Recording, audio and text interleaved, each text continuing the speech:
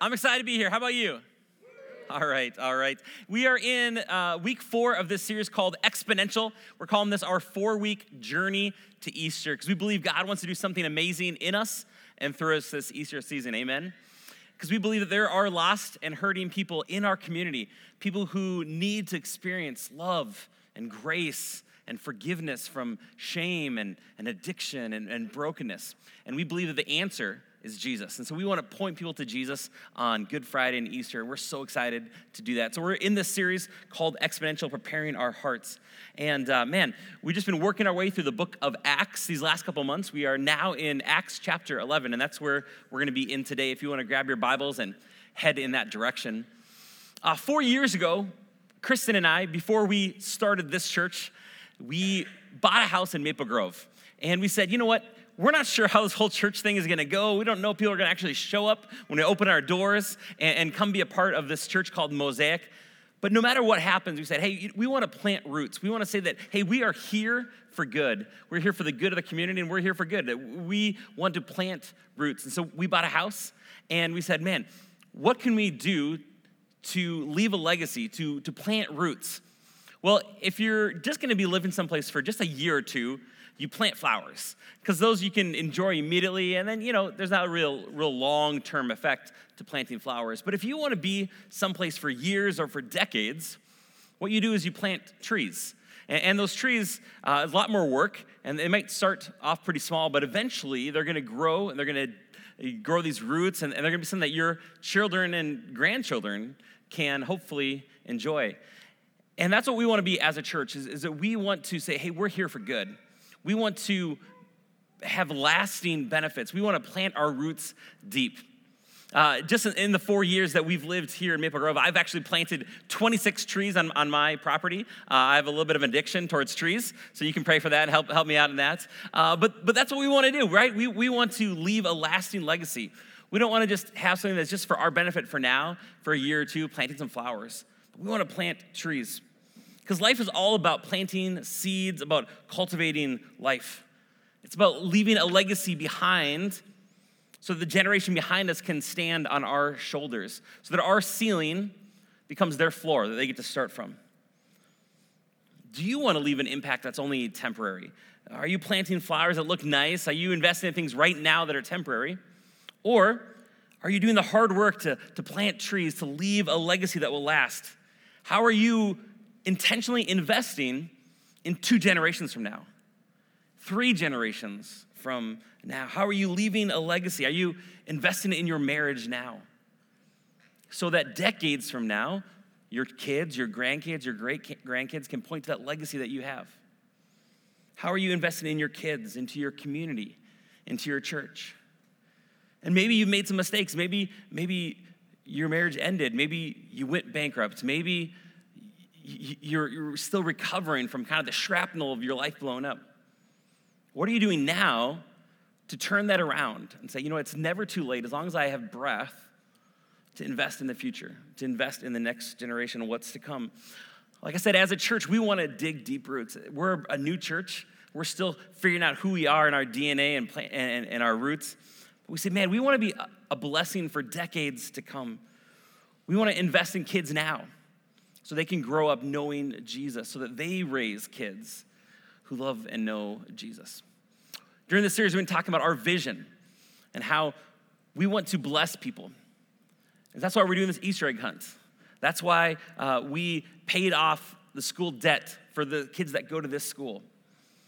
That's why we invest in people working in Malawi, in Munich, around the Twin Cities. We want to be a blessing. We've been blessed to be a blessing. And then we want to help people belong. We say, man, you don't have to believe everything that we believe to belong here. You can come, you can ask your questions. There's many of you who have yet to cross that line of faith, and you're here, you're asking your questions, and that's okay to wrestle with your doubts. This is a safe place to ask those questions. But ultimately, everyone needs to make that decision. Do I put my faith and trust in my belief in myself, or am I going to put my faith and trust in Jesus? And ultimately, we believe the best way to live is to have a belief in Jesus. And that's our hope and prayer for everyone here and in our community. But then we said too often, we kind of get stuck in that belief circle. And we just kind of get stuck in this cul-de-sac of faith rather than being a highway where blessings flow through us. And too often we can just kind of learn more and more, and we're educated beyond our level of obedience. And so instead, that next step was we have to learn to be bringers. How are we bringing blessing in our family, in our neighborhoods, in our communities, in our places where we work? How are we bringing belonging?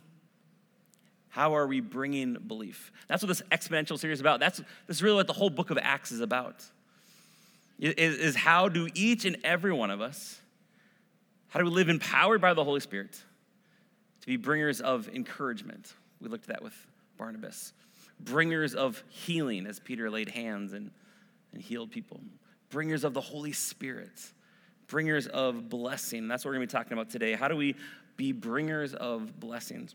Well, if you have your Bibles, you can turn with me, like I said, to Acts chapter 11. We're going to start in verse 19. We've been working our way through the book of Acts, and now we find ourselves in Acts chapter 11.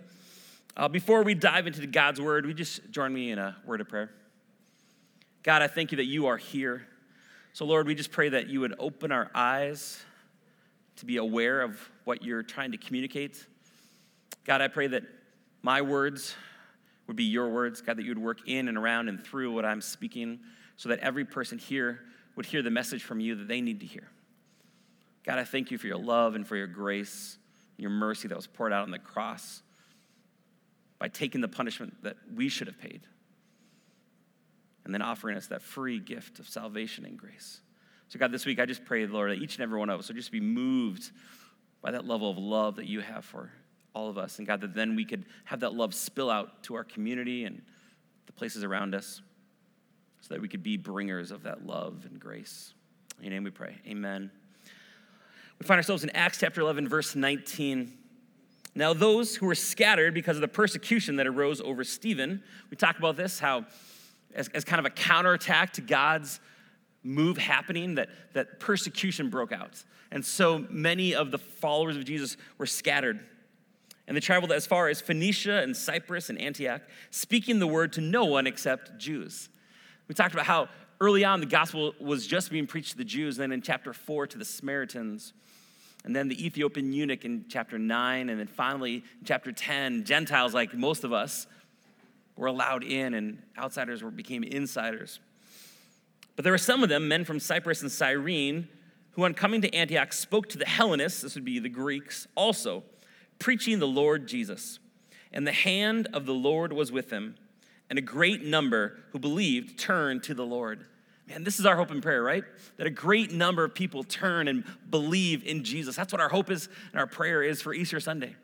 That people will come in, that they will be presented with this idea that, man, we can either live and put our belief in ourselves or in Jesus. And that through Jesus we can find healing from all the things that have been done to us, all the things that we've done. That's our hope and our prayer. Verse 22, the report of this came to the ears of the church in Jerusalem, and they sent Barnabas to Antioch. When he came and saw the grace of God, he was glad, and he exhorted them all to remain faithful to the Lord with steadfast purpose. For he was a good man, full of the Holy Spirit and of faith, and a great many people were added to the Lord. So Barnabas went to Tarsus to look for Saul, and when he had found him, he brought him to Antioch. For a whole year they met with the church and taught a great many people. And in Antioch, the disciples were first called Christians. I remember Barnabas, we talked about him. His name means son of encouragement. We met him in Acts 4. He was the one who sold his cabin up north and his fishing boat and all that stuff. And then he laid the money at the feet of the apostles so they could continue doing good work for God. They could plant churches. They could make disciples. And then in Acts 9, he's the one that when Saul gets knocked off his high horse by God and dramatically meets Jesus. But Saul is this man who's been killing and persecuting women and children. So when he shows up in Jerusalem, everyone's afraid. Is it possible that he could possibly have changed his life and is a follower of Jesus? And Barnabas is the one who sticks up for Saul and says, no, let's give him a chance. Let's believe that he really has experienced Jesus. So that's Barnabas that we've met. And so here he is, that the early church has found out that these people are following Jesus. Well, let's figure out what's going on. Let's send Barnabas to them. Let's investigate these Greeks who are now followers of Jesus. And what's the first thing he does? Number one, he encourages the new believers to remain faithful to God. He says, hey, Stay faithful to God. Then the second thing he does, he goes and gets Saul, who's been kind of privately preparing for his ministry, because there's always a gap between we receive our calling and when we get to walk out that calling. And so Saul's been privately preparing, and Barnabas goes and gets them so that they can come and do ministry together. And for a whole year, they meet with these new disciples, and they're pouring into them, they're mentoring them, they're teaching them the scriptures, they're discipling them. And I love that Barnabas doesn't do that by himself. He grabs this new believer, Saul, and says, hey, let's disciple together. And that's what we've talked about, the power of partnership, that God can do so much more through us when we're partnered up with people who have different strengths, different abilities than we are. If you're taking notes this morning, and we want to give you some note sheets so that you don't just have some information, but hopefully a life of transformation. I think if you can hear it, if you can write it down, see it, discuss it in your small group, it'll help get those truths down in your heart. And I want to encourage you that don't just spend time with people who are comfortable. Surround yourself with people who also challenge you. Barnabas and Saul were very different. We talked about how Peter and John were very different.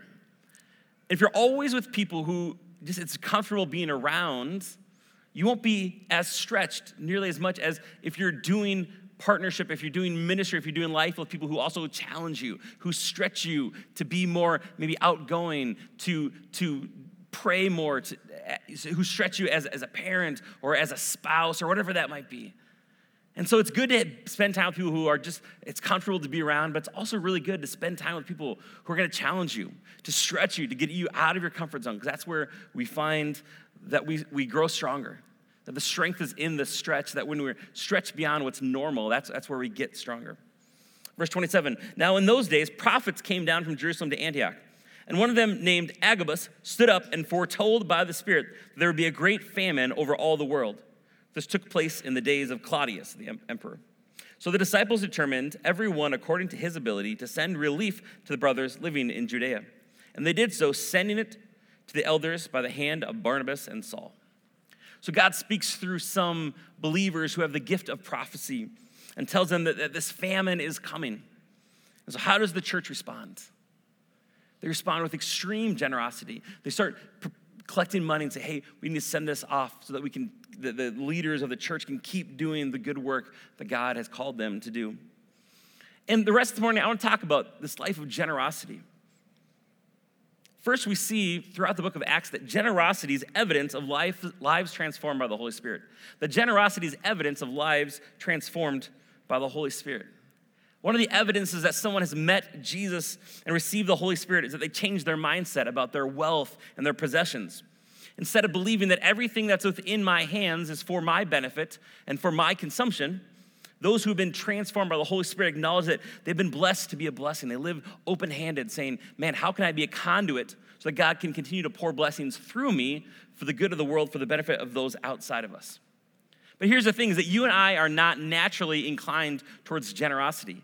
We're naturally inclined to live close-handed, to try to gather all the resources we can to protect ourselves, to protect our families. So therefore, we see that generosity is not natural, it's supernatural. In order to live a life that's marked by generosity, by a life that is living open-handed, we need to be transformed by the Holy Spirit. God has to change us, to connect us to Jesus, and change us by the power of the Holy Spirit to live generous lives. Now, some of us, I think we resist being generous because we've bought into this idea that we need to get all that we can and look after our own family and give our kids every single opportunity. Here's the truth.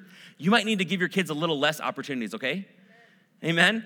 Because do you know what it looks like when you give your kid every opportunity?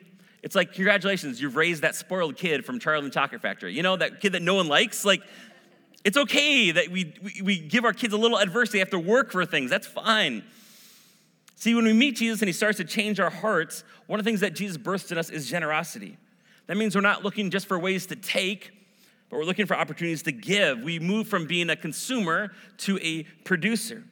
We say, how can I be a bringer of encouragement like Barnabas? How can I be a bringer of healing like Peter? How can I be a bringer of the Holy Spirit wherever I go? How can I be a bringer of blessing?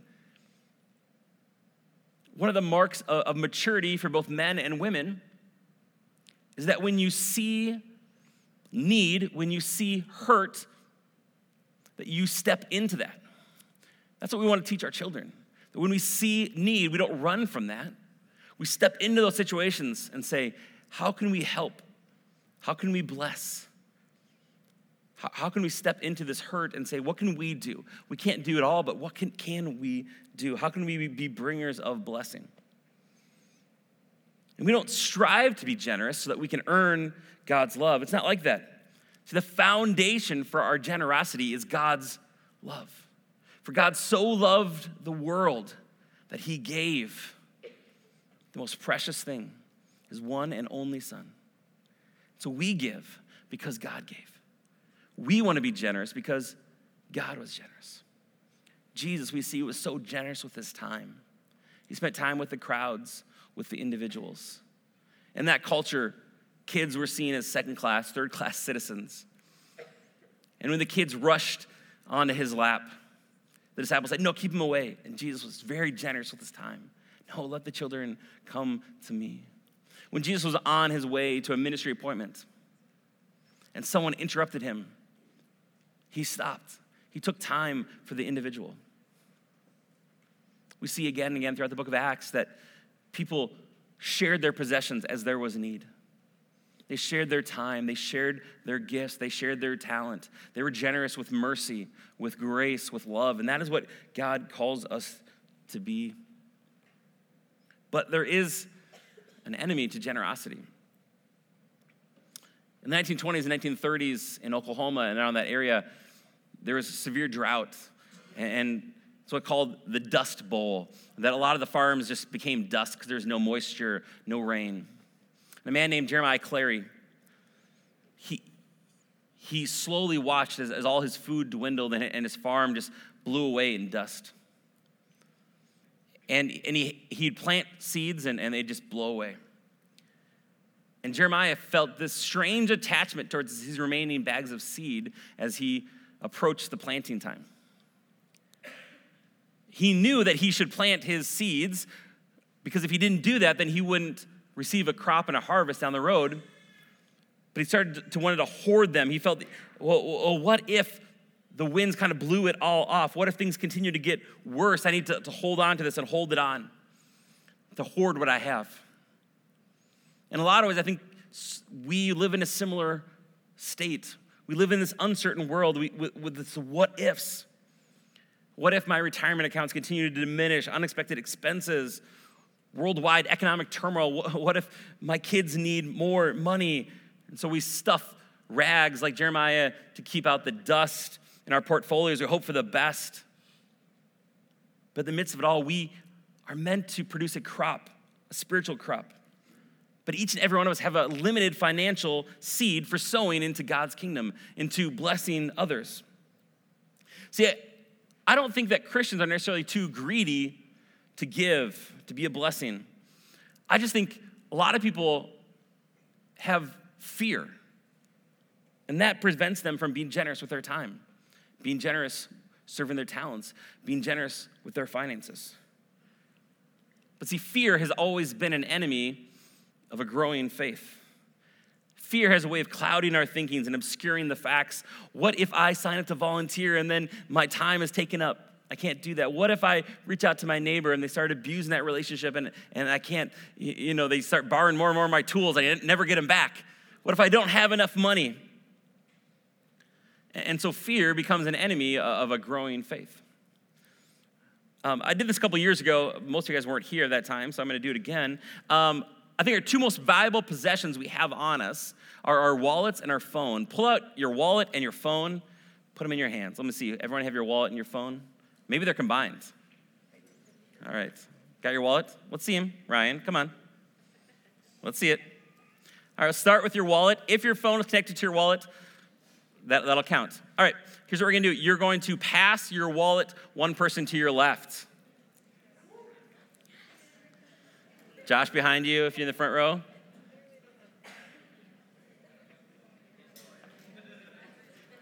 If you don't have your wallet, then pass your phone to the person on your left. All right, go ahead and pass them to one more person down the row. How's your level of anxiety?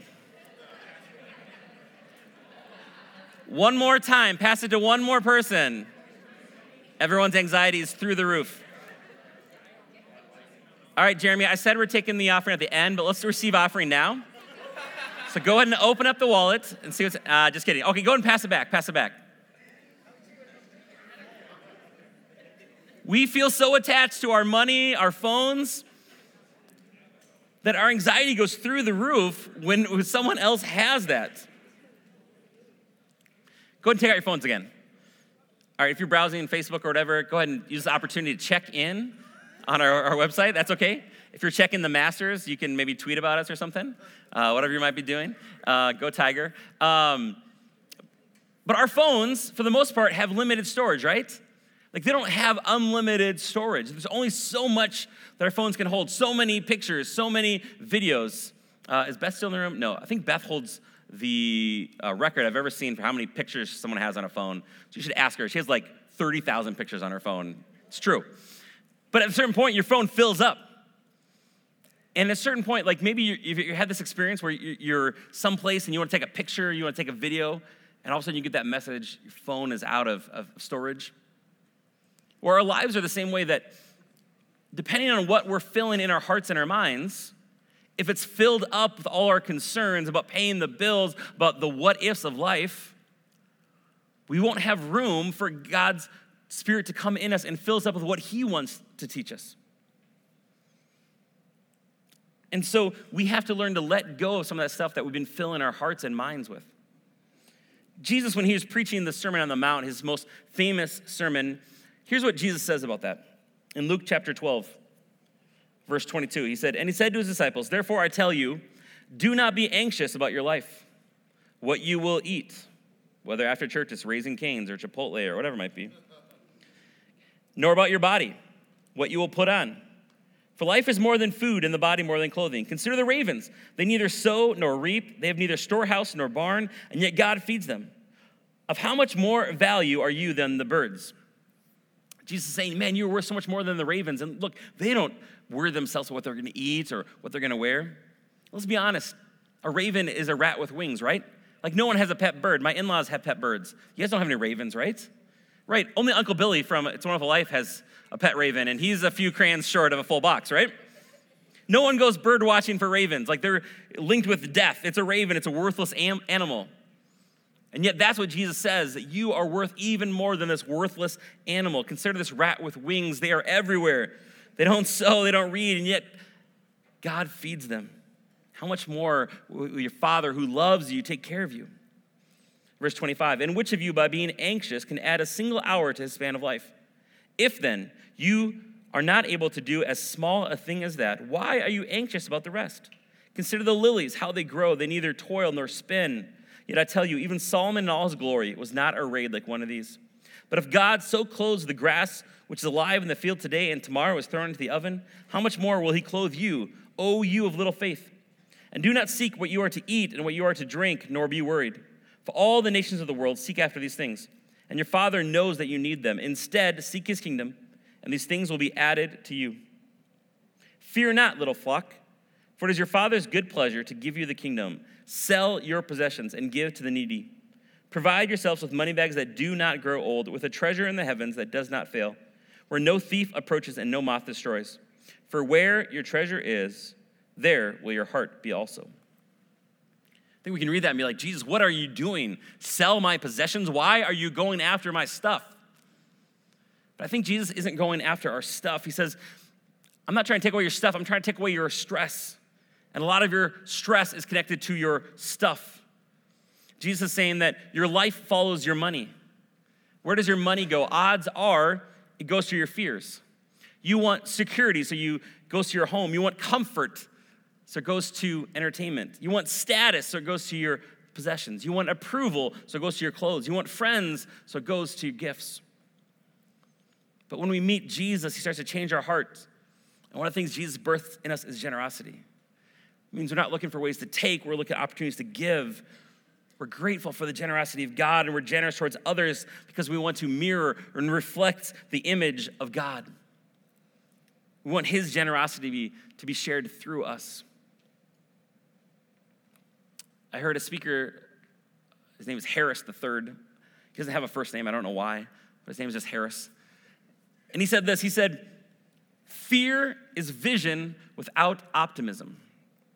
He says fear is a misuse of imagination. Fear is a misuse of imagination. He said, some of you are visionaries. You can see the future. You can see where your health is going, where your relationships are headed. You can see down the road, but you don't have any optimism because you're fearful. This could go bad. This could happen. This could bad. He said fear is an enormous issue, and it manifests itself in something called anxiety. See, a lot of you are very imaginative, but fear is a misuse of imagination.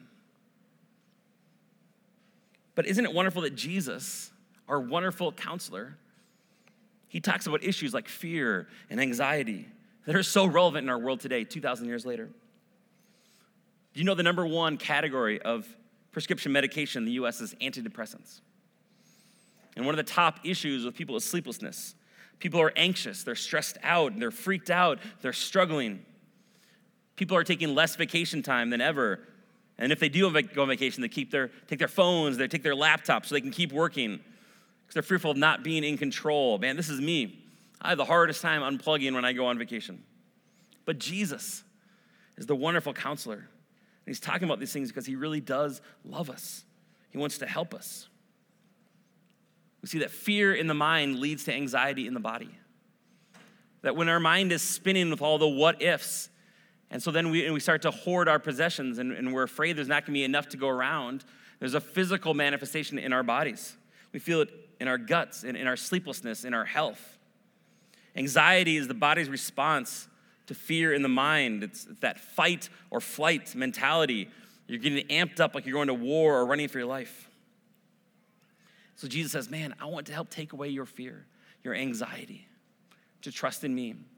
And instead of living close-handed, trying to protect all that you can have, trying to protect your calendar, protect your checkbook, your bank account, instead, Jesus wants us to live a generous life with open hands. I want to encourage you, in your schedules, build in margin. Margin is that white space around the pages. Just look at your calendar and just say, do I have margin in it? Do I have the opportunity that if someone needs me, that I can have that flexibility to go be with them, to sit with them, to cry with them, to help them move a couch, whatever it might be. We can't be a blessing with our time and be generous if we're using up all our schedule for ourselves and our immediate family. Take a look at your bills.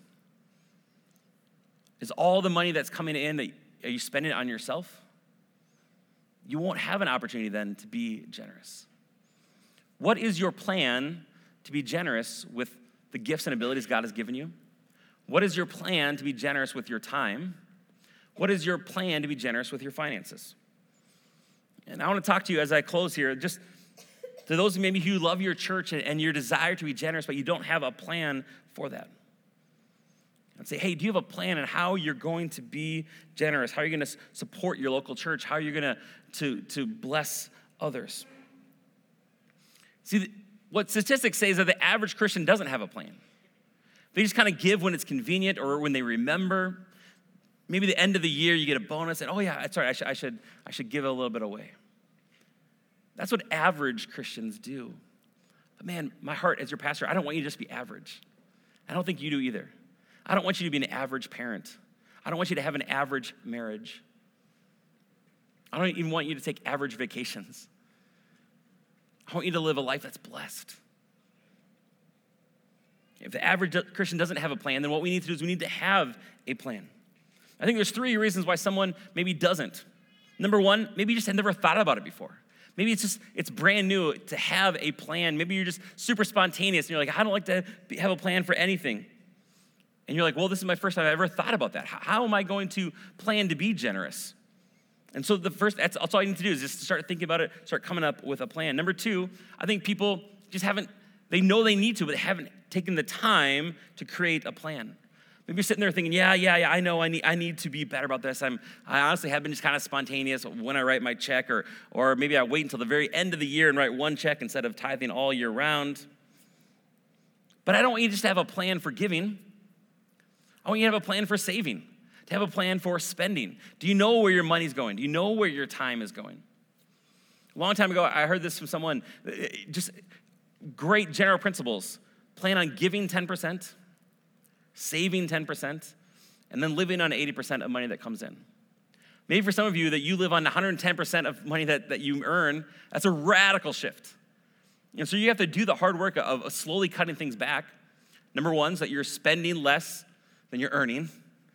And then getting to a place where how can I set it up so that automatically 10% is going into savings and ultimately 10% is going towards giving. Have a plan for what you're spending. Have a plan for what you're giving. Have a plan for what you're saving.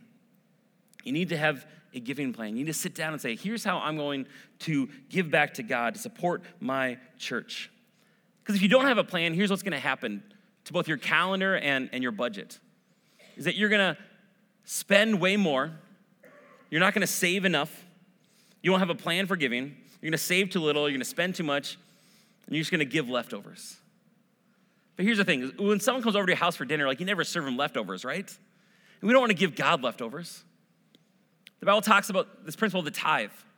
We want to give him our first and our best. Now, we can debate all day long whether old covenant, new covenant, 10%, is it a different percent? That's not what I want to do today. My desire for you as your pastor is that you are generous. And generosity looks vastly different for different people. On where you are in your life, maybe you're a college student. Generosity means you have more time than money and you can show up more. Maybe generosity is just, it's giving a little bit. And you know, hey, this is all I can afford to give, but this is generous for me. I'm going to give up, that one Starbucks latte a week, and that's how I can be generous. Some of you further on in life, honestly, 10% is nothing. You don't feel it. It's just nothing. And so the question is, what does it look like to be generous? And so that's what you have to work with God and pray about that. God, what does it look like for me to be generous, to come up with a plan for that? And number 3, I think sometimes people don't give because they just think, the church doesn't need my money. I show up every week and look around and it's all set up. They don't need my time. We've got enough people. There must be someone supporting this church. The truth is, this church isn't supported by any outside organizations or denomination or anything like that. We're 100% supported by the people in this room. So we thank you for your generosity to do that. But if you think we don't need your support, man, we do. To be all that God's called us to be, we need everyone to be generous with your time, with your talents, sharing who you are, generous with your finances. We want to be the kind of community that we're outward focused, that we're not focusing in on ourselves. We're raising our kids to be generous, to say, hey, kids, this is why we get here early on Sunday mornings. Man, I love it so much when I see Dan Pfeiffer, others showing up here with their toddlers. It's modeling and teaching that we exist for others and we're going to be generous with our time. I know of a pastor that whenever he gives to the church that he pastors, he writes that check with his son and he says, hey, this is me being generous. Look, this is how we support our church. This is how we give. How are you involving your kids in that? That you're modeling it, that, man, we want to live generous so we don't raise spoiled kids. Do you have a plan? Because we believe that the local church is the hope of the world. Man, I'm so thankful for parachurch organizations and all these other things that exist, but that is not what God set up, that Jesus set up when he left to heaven. He set up the church. This is the hope of the world. His primary vehicle to help lost people be found, to help people experience community, to be blessed, to be taken care of. That's the primary way we bear one another's burdens. We care for one another. We do life with other people. That's how we lay hands on the sick and pray for healing. We cry with those who are grieving. That happens in the life of the local church. We invest in the next generation by giving our time, by giving our finances so that they can be invested in. That we support our leaders who are investing in our teenagers, who are telling them about Jesus, who are helping our teens find a place where they can use their gifts and talents so that when they graduate and go to college, they don't leave the church But when they have their own ministry, when they have their own opportunities to serve, to lead, they stay in the church. They stay plugged into God.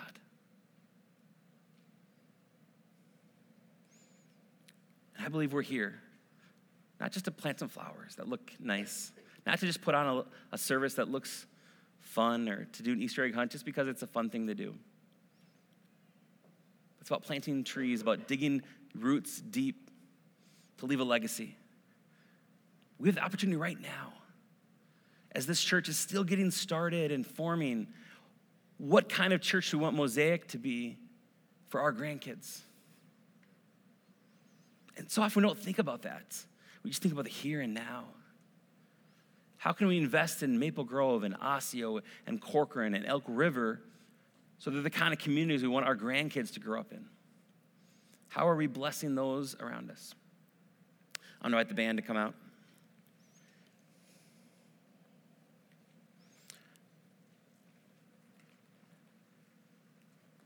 This week, take some time. If you're married, sit down with your spouse and just say, okay, what is our plan to be generous? We want to reflect the generosity of God. What is our plan?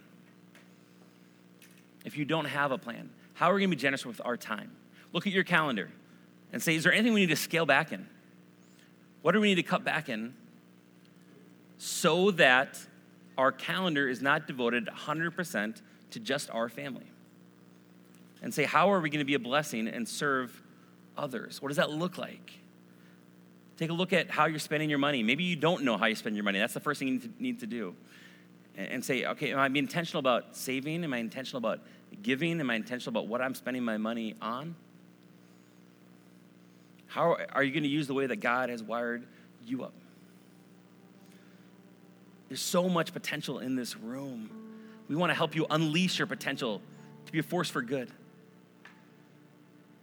And if you don't know where to plug in, man, I'd love to meet with you, talk with you, brainstorm. How has God wired you to serve, not just here on a Sunday morning, but outside in our community to be a blessing? We're going to receive our offering in just a minute. Would you stand with me as we close our service?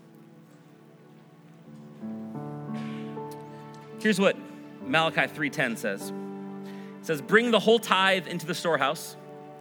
That's the temple where they worshiped. That there may be food in my house. Test me in this, says the Lord Almighty, and see if I will not throw open the floodgates of heaven and pour out so much blessing, there will not be enough room to store it. This is the one time in the Bible that God says to test him.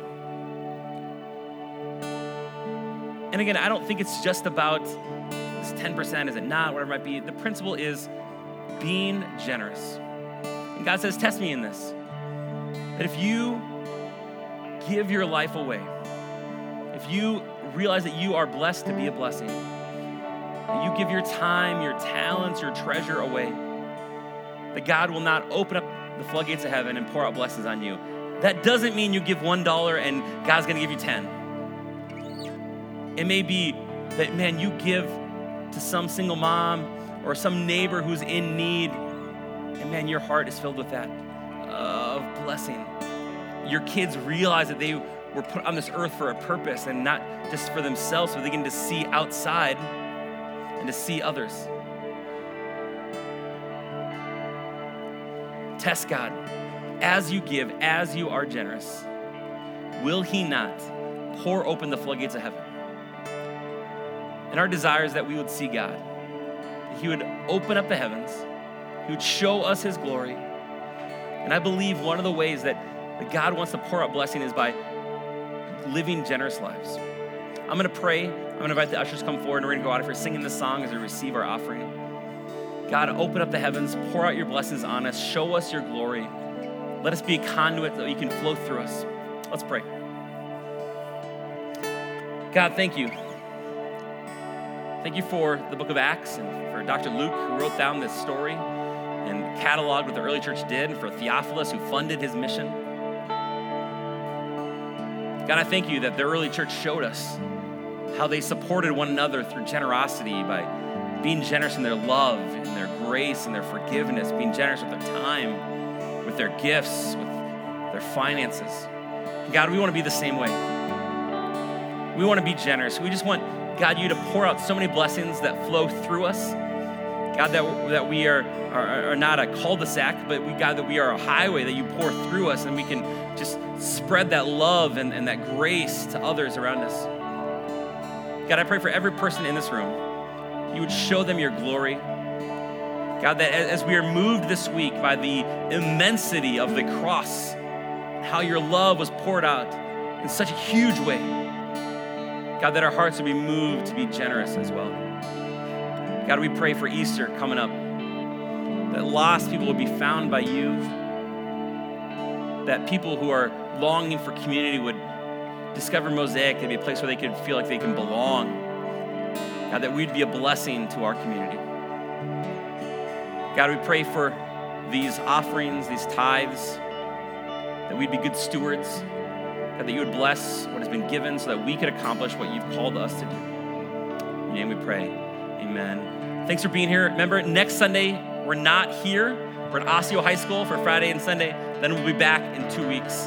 Have a great week. May you know that God doesn't just love you, that he so loves you, that he gave his only son so that you could have eternal life. So now let's go out this week and let's be blessed. Let's go out of here singing as we respond to God.